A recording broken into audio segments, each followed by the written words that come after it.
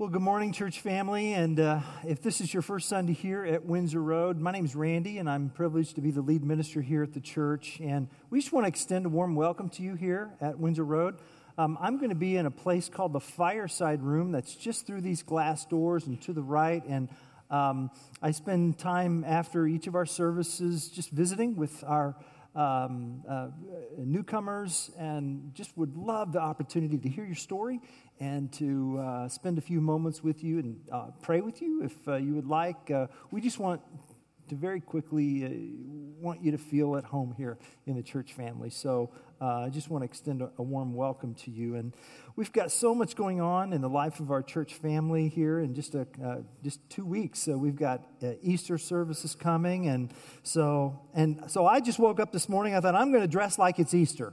So anyway, that's what this is. So nobody died. So anyway, that I know of.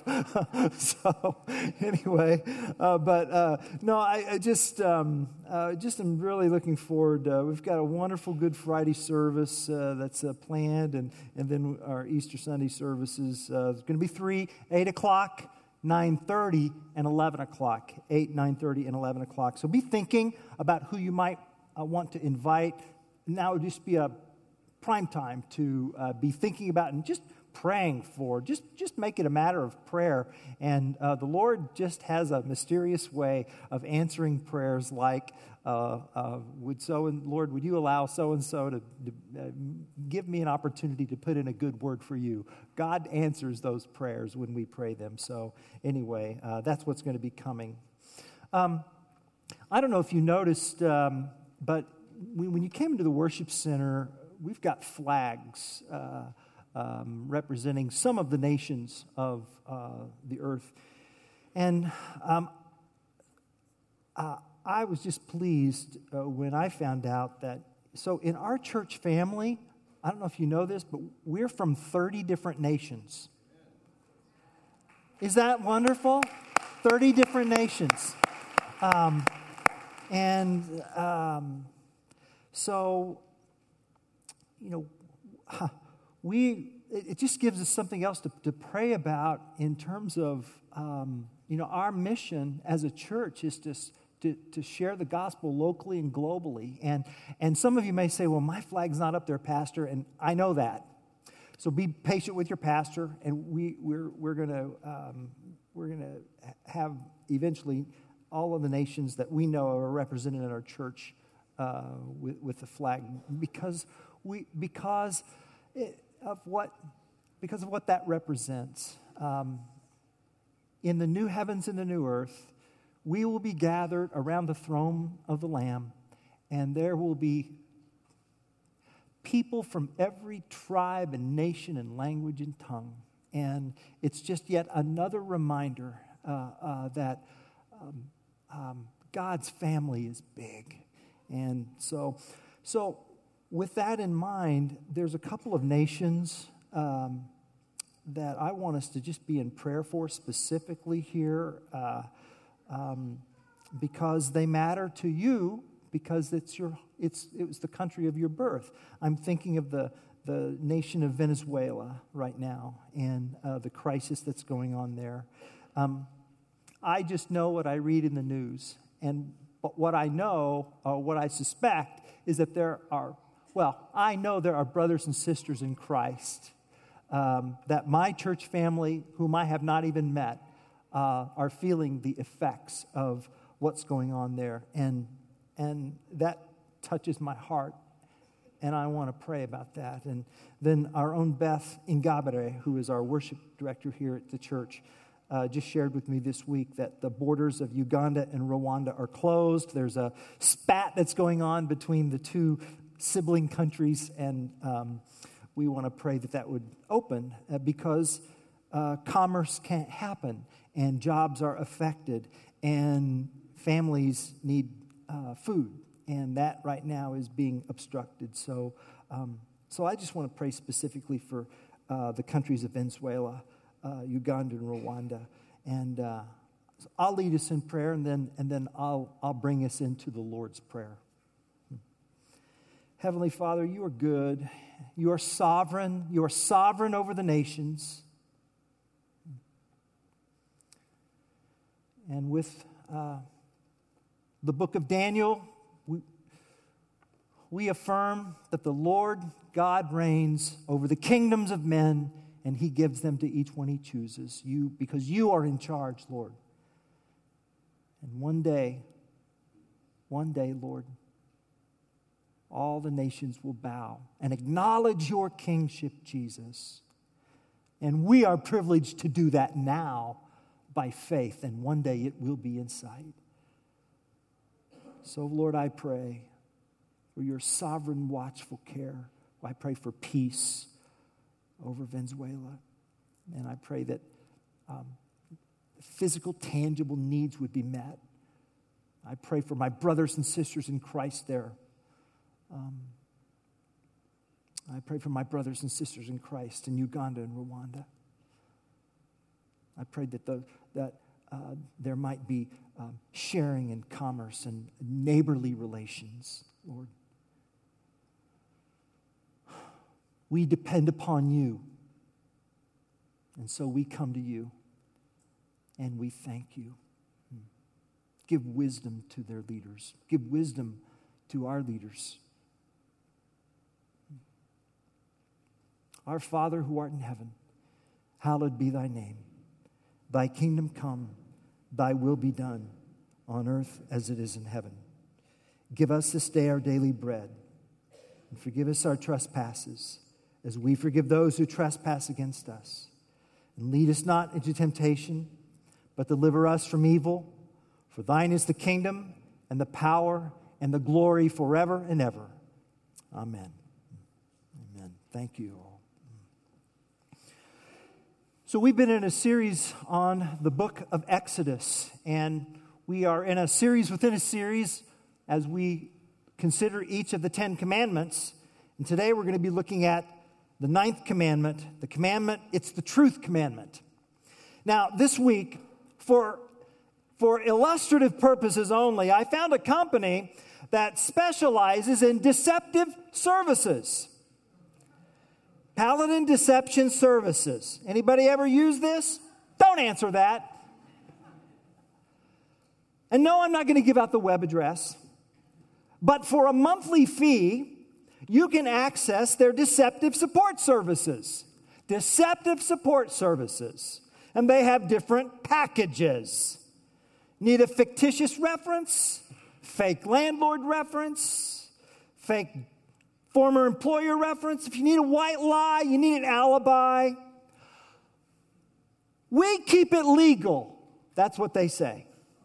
Meaning they'll lie to your spouse, but not the FBI. Their claims both amuse and confuse me.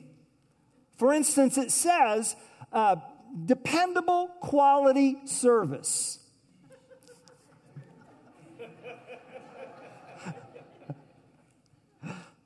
Or how about this one? The trusted name. The trusted name in covert disinformation. Really? Should we be trusting the advertising claims of a deceptive services company? I just thought I would ask that question. Clearly, the owner needs a word from Exodus 20:16. You shall not bear false witness against your neighbor. This is so relevant to our lives, not just our culture, but our lives here. It is. For this reason, you know, the Oxford dictionaries each year, they have a word of the year. And in 2016, the Oxford Dictionary's word of the year was the word post-truth. Post-truth. And here's how the Oxford Dictionaries defined post-truth. Relating to or denoting circumstances in which objective facts are less influential in shaping public opinion than appeals to emotion and personal belief. Study that for just a moment. Post-truth, relating to or denoting circumstances in which objective facts are less influential in shaping public opinion than appeals to emotion and personal belief.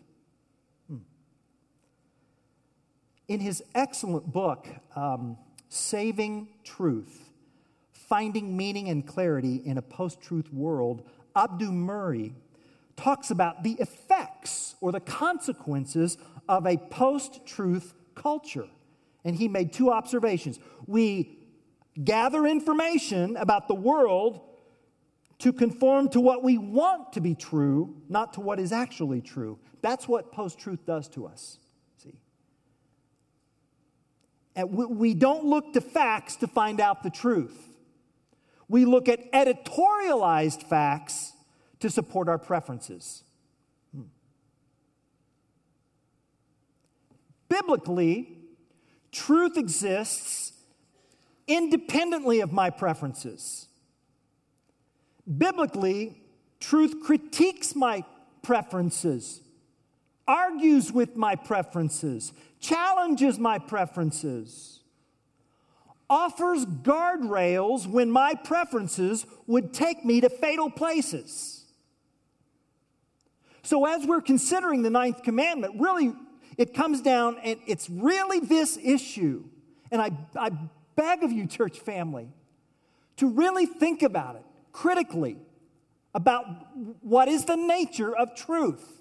And it really comes down to one of two questions here. What do you believe about truth? Is it something that you make, or is it something that you discover? Do you create it, or do you find it, discover it, you see? Biblically, it's the latter. Biblically, truth is not something that you get to create. Truth is something, someone you discover. And that's what we'll see as we consider the ninth commandment. Now, recall that the ninth commandment, as a part of the 10 commandments, are a part of Israel's legal code. So the ninth commandment initially talks to the integrity of the courts. The ninth commandment includes, but is not limited to, truth-telling in a court of law. Truth-telling in a court of law. So, other than jury duty, I'm pretty well removed from the daily doings of our judicial system. I know that our courthouse is public, but there's a process. You've got to go through security, etc. But, in the Bible, it was different. Court was held by the city gates, and people coming and going would witness open-air court cases. And Job was an example of someone who heard cases. If you read about his life, the Old Testament character Job. And I'm also thinking of Deborah. She was a judge who judged Israel, the book of Judges tells us. But these were open-air cases, either at the city gates or under a tree, as Deborah judged. And so when there were disputes or crimes, the contestants would go, and the elders of the town, the judges, respected people from their society, would sit, and court would convene, and plaintiffs would give their side, and defendants would rebut, and trials rested on the testimony of witnesses. So there were no forensic evidence procedures, no crime scene investigators, no fingerprint files, no DNA tests. Everything hinged on the witnesses. Judges and juries are not omniscient. To render a just verdict requires adherence to the bar of truth. And if witnesses said, well, we saw you steal, or we saw you kill, or we heard you blaspheme, then the defense would cross-examine. Proverbs 18:17 tells of a presumption of innocence. Proverbs 18:17, the one who states his case first seems right. Remember that when you're reading the papers. The one who states his case first seems right until the other comes and examines him. You see? So then after the witness and the cross-examination, and then the judges would weigh their testimony, render a verdict, and pass the sentence. And if it was a difficult case, other judges would be called, and Moses took the most difficult cases. But there was no holding place, no death row. Once the sentence was passed, it would be carried out. And so witnesses had sway over life and death. That's why Proverbs 25:18 says, like a club or a sword or a sharp arrow is the man who gives false testimony against his neighbor. Silence could be a form of witness. I'm thinking of Leviticus 5:1. If anyone sins in that he hears a public adjuration to testify, and though he is a witness, whether he has seen or come to know the matter, yet does not speak, he shall bear his iniquity. So the whole issue of the ninth commandment was initially to protect the integrity of the court system. Now, was this foolproof? Of course not. It's a sinful, broken, fallen world. But safeguards protected the system from corruption. And I'll mention 3 of those safeguards in Hebrew law. First, no one was put to death on the testimony of just one witness.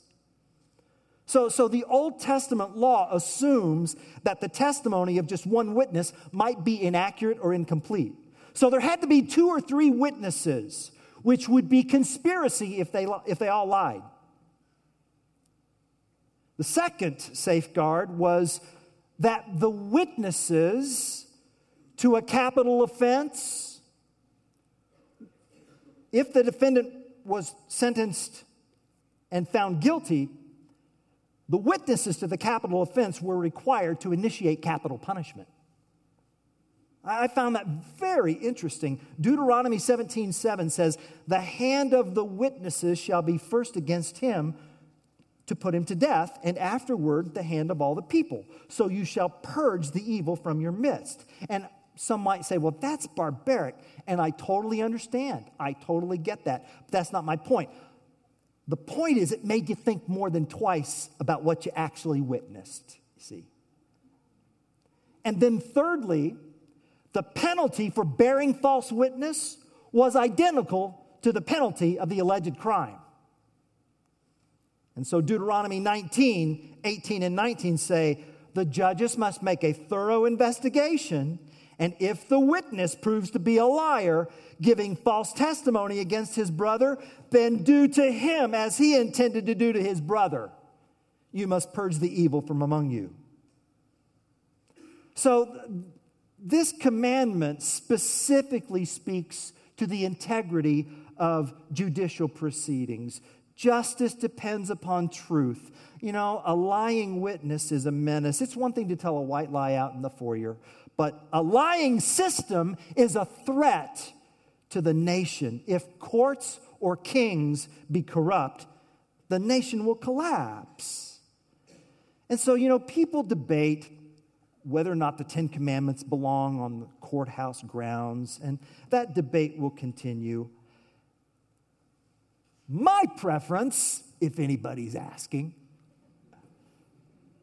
my preference would just be one verse. Just give me one verse. I can't see how anyone, Christian or not, could object to Leviticus 19:15. Here's what it says. You shall do no injustice in court. You shall not be partial to the poor or defer to the great, but in righteousness shall you judge your neighbor. Christian or non-Christian, how could anyone object to that? Because you see, truth is not made, truth is discovered. So if a 23-year-old lies to the FBI about being abducted when he was 6, he should be impartially judged. And if a prominent, affluent attorney pleads guilty to mail fraud in an academic cheating scandal, he should be impartially judged. The ninth commandment doesn't play favorites. That's the point. It is committed to the impartial, unbiased truth. Because truth is not made, truth is discovered. And when there's a corrupt judicial system anywhere, then it's just a matter of time till society collapses. That's what's behind Psalm 11:3. If the foundations are destroyed, what can the righteous do? So this is about the integrity of the judicial system. But please understand, primarily, the ninth commandment does not exist out of concern for people's rights. Primarily. That is secondary. The primary reason has to do with who God is. The primary reason has to do with God's perfect, impartial, righteous character. Let me explain it this way. Many of you know that my wife teaches English as an international language, and her students come from many countries, Turkey, Vietnam, Congo, Korea, and they all come into her classroom from their backgrounds and their languages. They're there to learn from her one language. One language. The ninth commandment informs us that heaven has but one language. And it's neither English or Spanish or French or Tagalog or Kinyarwanda. Rather, it's truth. Truth is God's native tongue. And that's all He speaks. He is not bilingual. God speaks but one language. Hebrews 6:18. It is impossible for God to lie. Truth is God's native tongue. The other day I was walking through the foyer and I glanced here in the worship center. On stage, there was someone and the piano lid was up. They were tuning the piano, getting ready for Easter. Making sure it's on pitch because the instruments are going to be tuned to piano, and making sure everybody's on the same page pitch-wise. Can you imagine the disaster of one of our instruments being off pitch and out of tune on Easter? Well-trained musicians with a highly developed sense of pitch couldn't perform. They just couldn't. I mean, I can barely blow a whistle. So I can deal with a few, scratchy notes. But not well-trained musicians, they'd be so traumatized and irritated, they would have to stop for self-preservation purposes. An accomplished musician would feel an incapacitating level of agitation. And the more fine-tuned their sense of pitch, the more infuriating the screechy, scratchy sounds would be. Just take your fingernails and scratch them against the chalkboard.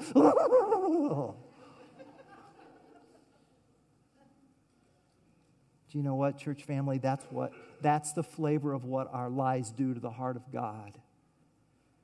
They may not keep us awake at night, but God bristles at falsehood because truth is at the very center of who He is. Titus 1:2 tells us, God does not lie. On the other hand, Satan, the devil, Lucifer, the deceiver, your enemy and mine, all he knows is lies. All he knows is lies. Jesus Himself said this.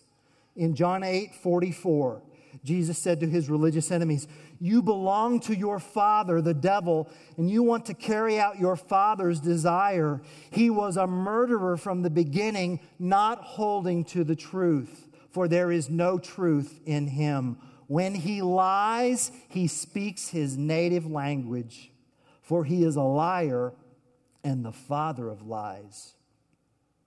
So you see, the issue here is not about courtesy and culture. It's not about being a courteous gentleman or a cultured lady. That's how the world sees it. The issue is much bigger than behavioral decency. It's about the declaration of allegiance to a particular kingdom. So the issue is this: to which kingdom do I belong? Because once you open your mouth, we know where you're from. See, your words reveal your homeland. And false witnesses betray allegiance to Satan's kingdom, which is why 2 Thessalonians 2:10 says that unbelievers perish because they refuse to love the truth. They refuse to love the truth.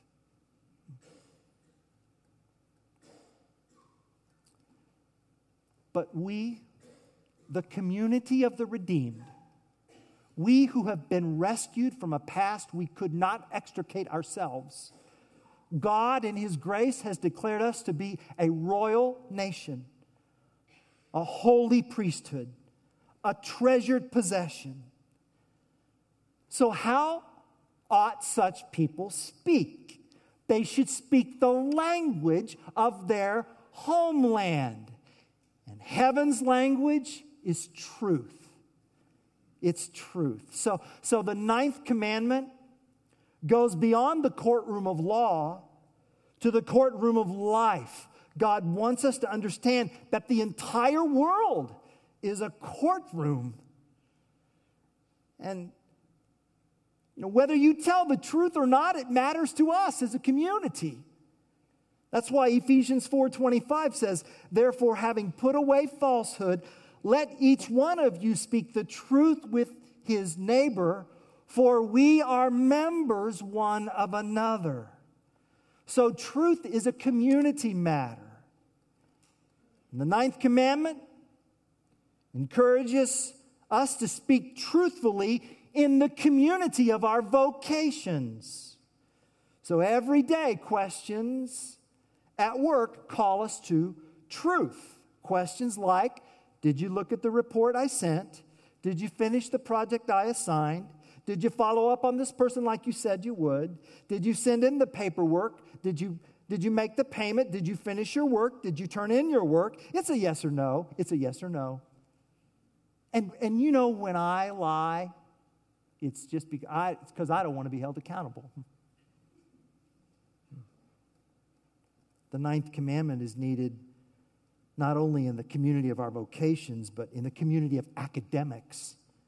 I read this week that the Department of Justice Office of Public Affairs reported, the report actually came out March the 25th, stating that Duke University will pay our government $112.5 million in restitution for allegations of falsifying research for federal grants.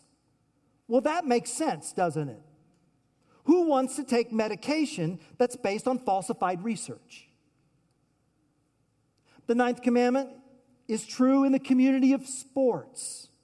We need time clocks, out-of-bounds markers, and rule books, and honest referees. There has to be one standard, otherwise it's a form of false witness.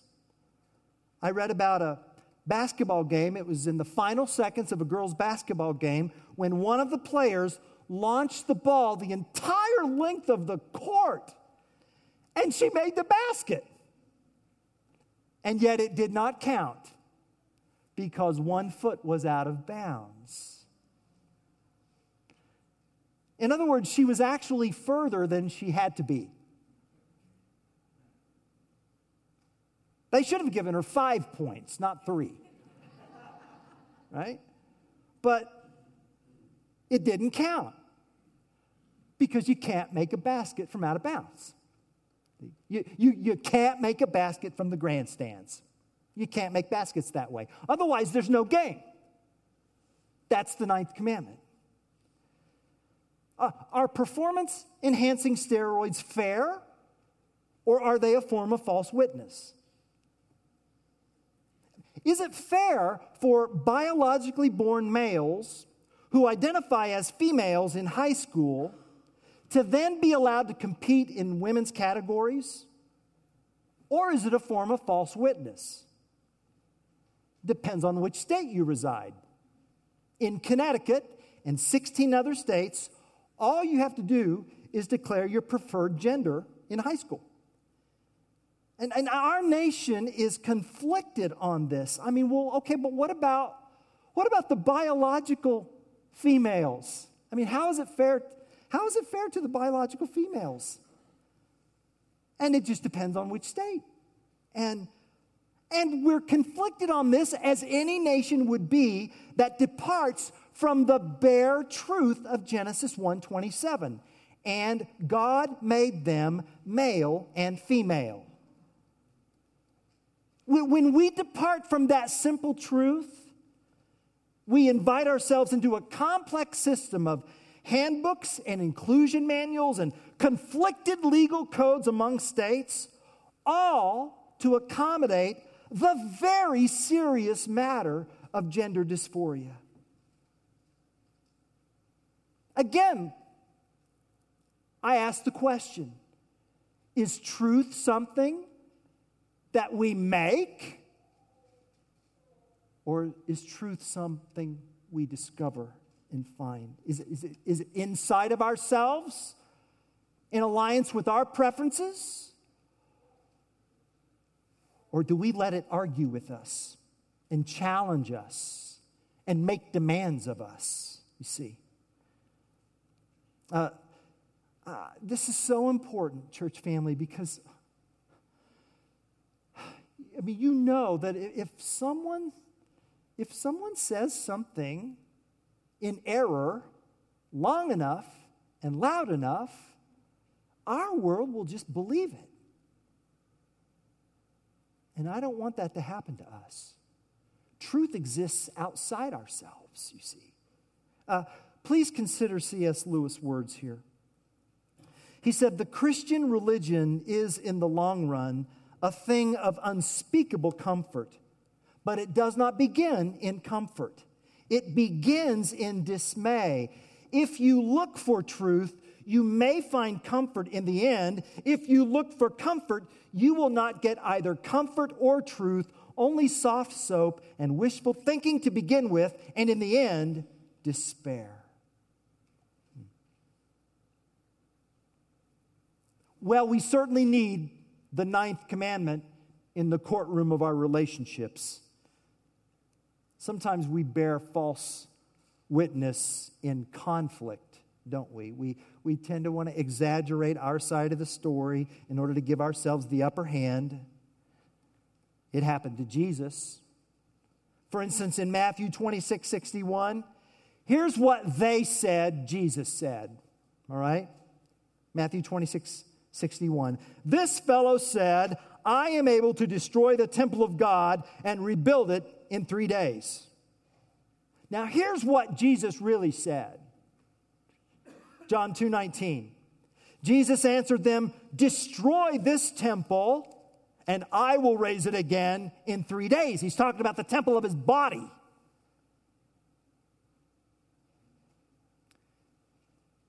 And then there's gossip. Proverbs 18:8. "The words of a gossip are like choice morsels. They go down to a man's inmost parts." Are our lives that dull that we need to pay attention to gossip? The next time you're tempted to gossip, please ask yourself these questions. First, is what I'm about to say true? Second, if so, does it really need to be said to this person in this conversation? And third, would I put it this way if the person I'm talking about were here to listen? And if you hear gossip, confront it. Please. Say something like this. You know, this sounds like gossip. Let's talk about something else. That's all you need to say. Or, you know, I really shouldn't be listening to this. Have you actually gone to the person and sat down with them? Because if you haven't, then we don't need to talk about it here. Church, it's not persecution that shuts down churches. It's not lack of funds. It's not. You know what kills churches? Gossip kills churches. Gossip kills churches. Now, there's a temptation to walk away from this commandment and say, well, okay, then I'm just going to speak the truth, whatever's on my mind. No.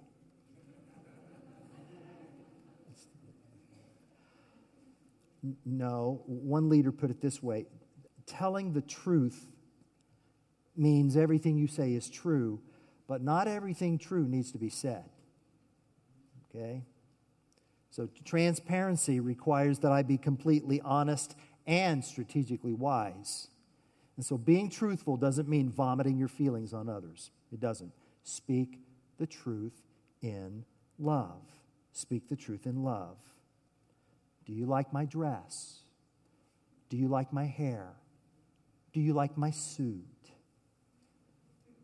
We don't abandon things like courtesy or etiquette. You can still begin letters with "Dear so-and-so," okay?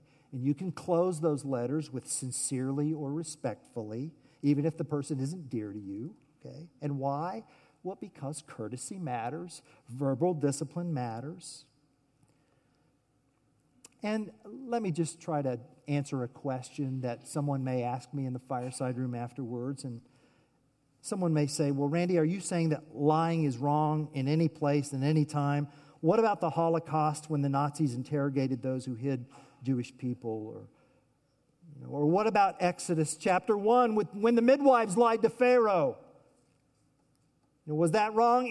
Any response other than a lie would have cost lives. Well, go back to the commandment, and it talks about the importance of your neighbor. Your neighbor. So here's how I answer that question. In dire life and death circumstances, wisdom would dictate the right words, even if evasive. But here's the deal, and please pay attention. A life and death dire circumstance is not the same as a difficult circumstance. And too often we want to appeal to the dire and rare to excuse us from the everyday responsibility of truth. Okay?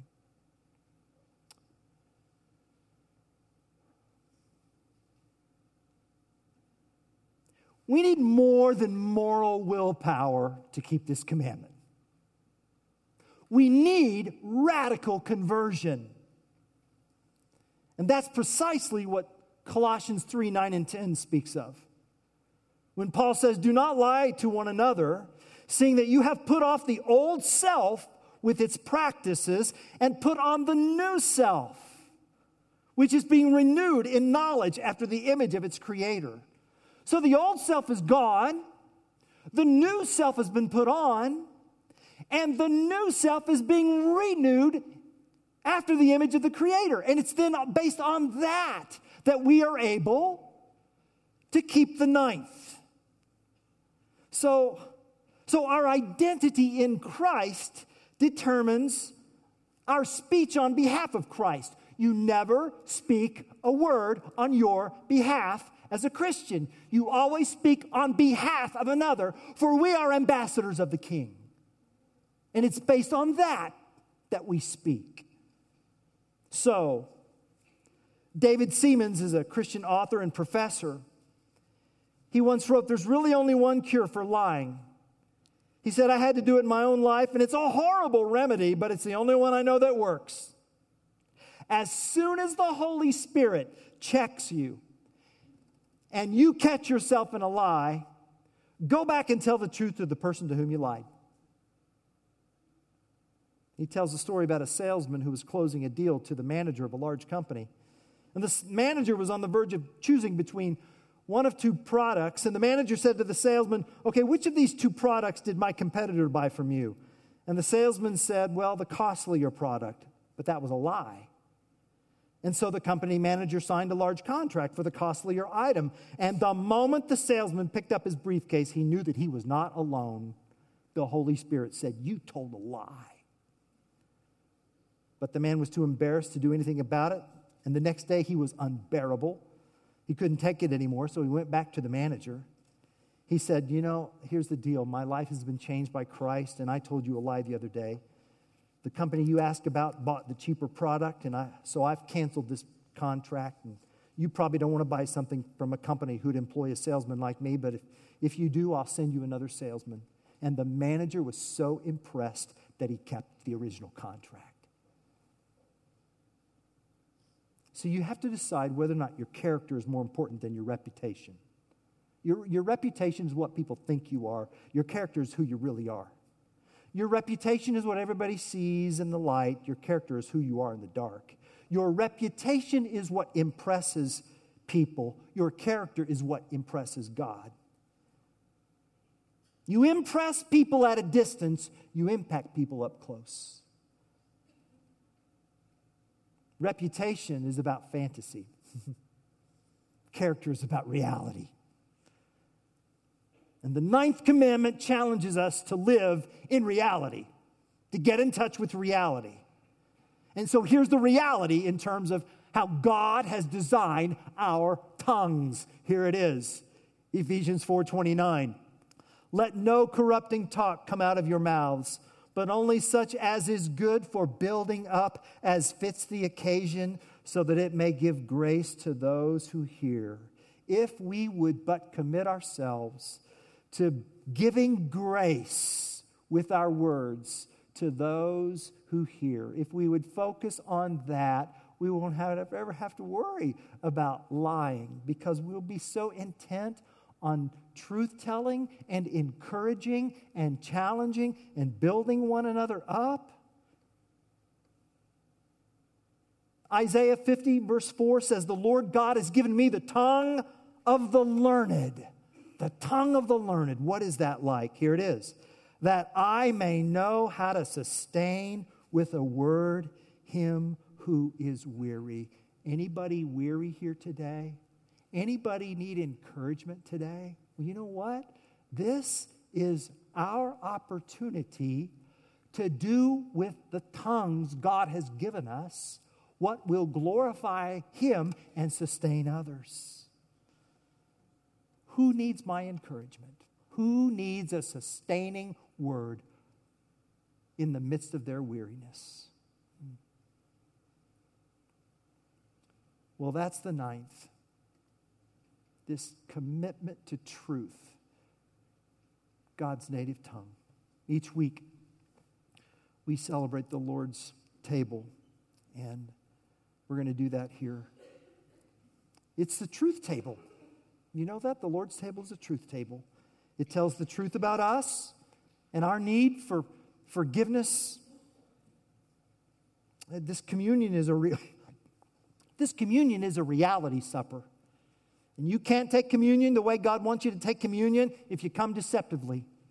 You can only come in reality. You come in truth. You face up to your need. You face up to sin. It's truth time. And then we face the truth about God.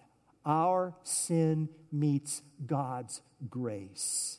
And God's grace wins.